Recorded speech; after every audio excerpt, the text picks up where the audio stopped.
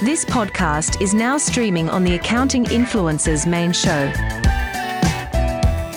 Subscribe to the Accounting Influencers podcast to listen to more content just like this. You can also watch this episode on YouTube. Please like and subscribe to learn even more from the very best experts, thought leaders, and influencers in the accounting and fintech world. Accounting Influencers Broadcast Network presents Best Practice in Accounting with Rob Brown and Martin Bissett. Brought to you by Dext. This is Best Practice in Accounting, where Martin Bissett, myself, Rob Brown, bring you the very best of what we know to work in the accounting profession for you professionals and the fintech industry that serves themselves to and through them. Martin, you've had a consulting career of many, many years. You know the difference between what really works and a strong track record and real results and the hype and the hot air that is out there with all kinds of gurus claiming all kinds of silver bullets. But I know you're a big fan of stories, case studies of what really works. What's on your mind today? So I'm not going to get two Beverly Hillbillies on you, Rob, but here's a story about a man named Jim. Now, only people over the age of 400 will remember the Beverly Hillbillies. So most baby boomer accountants then. This is something, guys, that's a business model for you that you may not be used to or you may not have heard of, but I'm going to link two stories together from the consulting career here, one ancient and one modern for you. Starting with the ancient, I was sat in a training session, let's call it, in central London. And as the trainer went around the room, I was a delegate, asking everybody to announce themselves and who they were and what their background was. The guy sat next to me gets up. He says, I'm so-and-so, and I don't do anything. And so, of course, the trainer said, what do you mean? And he said, what I do is that I win clients for my accounting practice, but then I outsource 100% of the work. And, you know, if it's tax, I give it to my tax outsourcer. And if it's payroll, I give it to my payroll outsourcer. If it's bookkeeping, I give it to my bookkeeping outsourcer.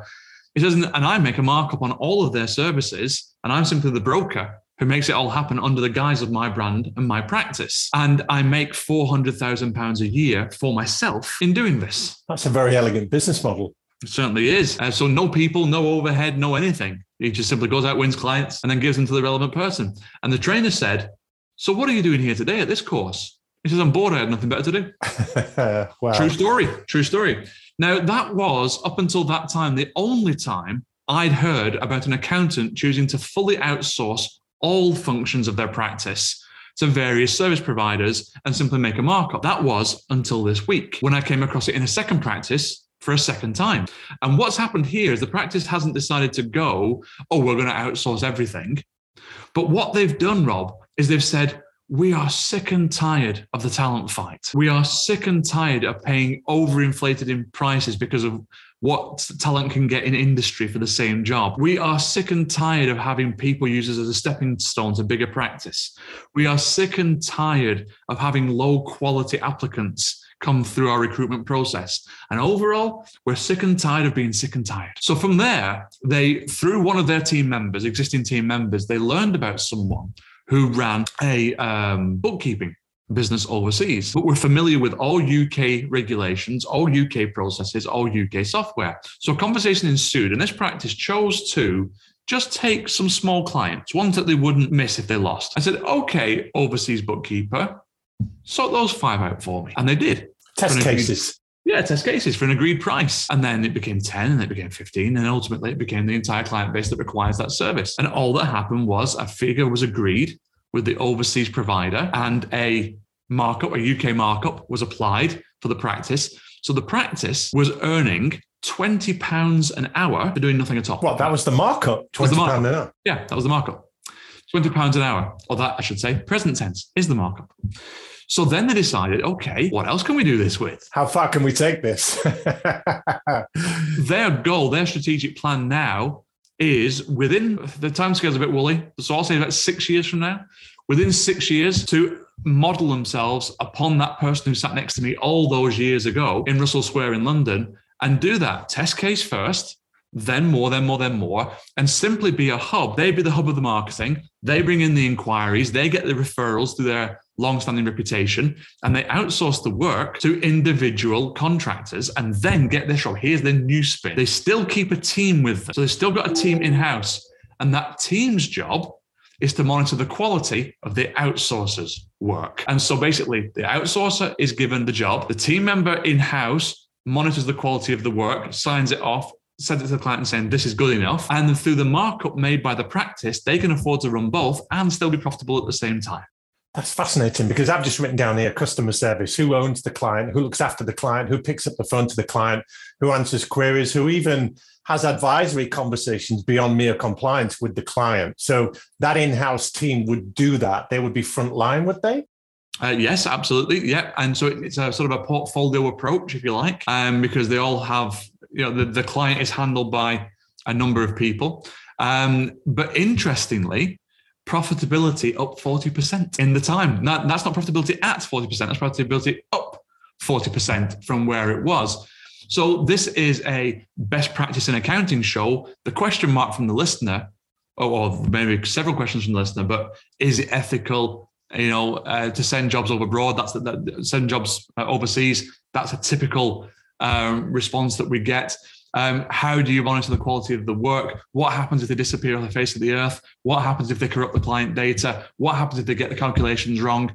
All of these are legitimate concerns, but quality control procedures have been put in place by this practice to deal with and be ready with all of these eventualities. In the meantime, they have the money to pay for anything that might go wrong or to see out the bad times. So is this a best practice in accounting? Well, it's a best practice for this practice, that's for sure. For our listeners, it's to decide what's best for them. Martin, let me ask you a question about this. Does the client know that the work is being outsourced here? No, they don't. Would it matter if they did? It's an interesting question. Client by client, you'll get a different answer depending on each one.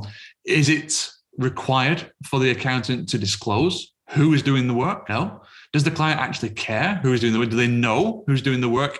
If in any given accounting practice, do they know who's doing the work? Well, no, they could get a result. They get a result with whoever it is they deal with, their point of contact. That point of contact brings a year-end set of accounts. With my accountant, I don't know who's doing the work. I know who I'm told is doing the work, but I don't stand over them while they do it. I don't know who does my work. I know who I'm told does my work. But if I was to find out magically that it's somebody else, somewhere else, do I care? If the quality is right, no, I don't. Would you care, though, if you are being charged £30 an hour for your bookkeeping and the firm is marking up £20 of that and paying some outsourced company £10 an hour? Would that change the way you negotiate your fees for that work? If I knew that, and why on earth a practice would tell me that, I don't know. Slitting their own throats. That's a well-kept secret, isn't it? But if I knew that, of course, I would negotiate because that's me. But from a generalist point of view, if I'm getting the same quality of services I can expect elsewhere for the same or better price, I'm not going to question it. Yeah. So let's bring this home, Martin.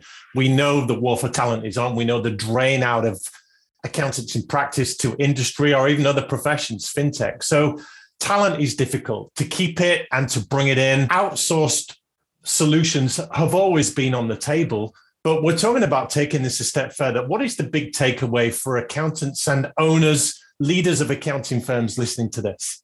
That there is more than one business model that they can adopt. So typically they are taught a certain way, structured a certain way, price a certain way, cost things a certain way, as if there was only one way possibly of doing it. Well, before we even go into fixed and value pricing, for examples, there are several business models that an accountant can look at. Ron Baker talked about the professional service firm model against the professional knowledge firm model, how one's based on revenue and the other's based on profitability.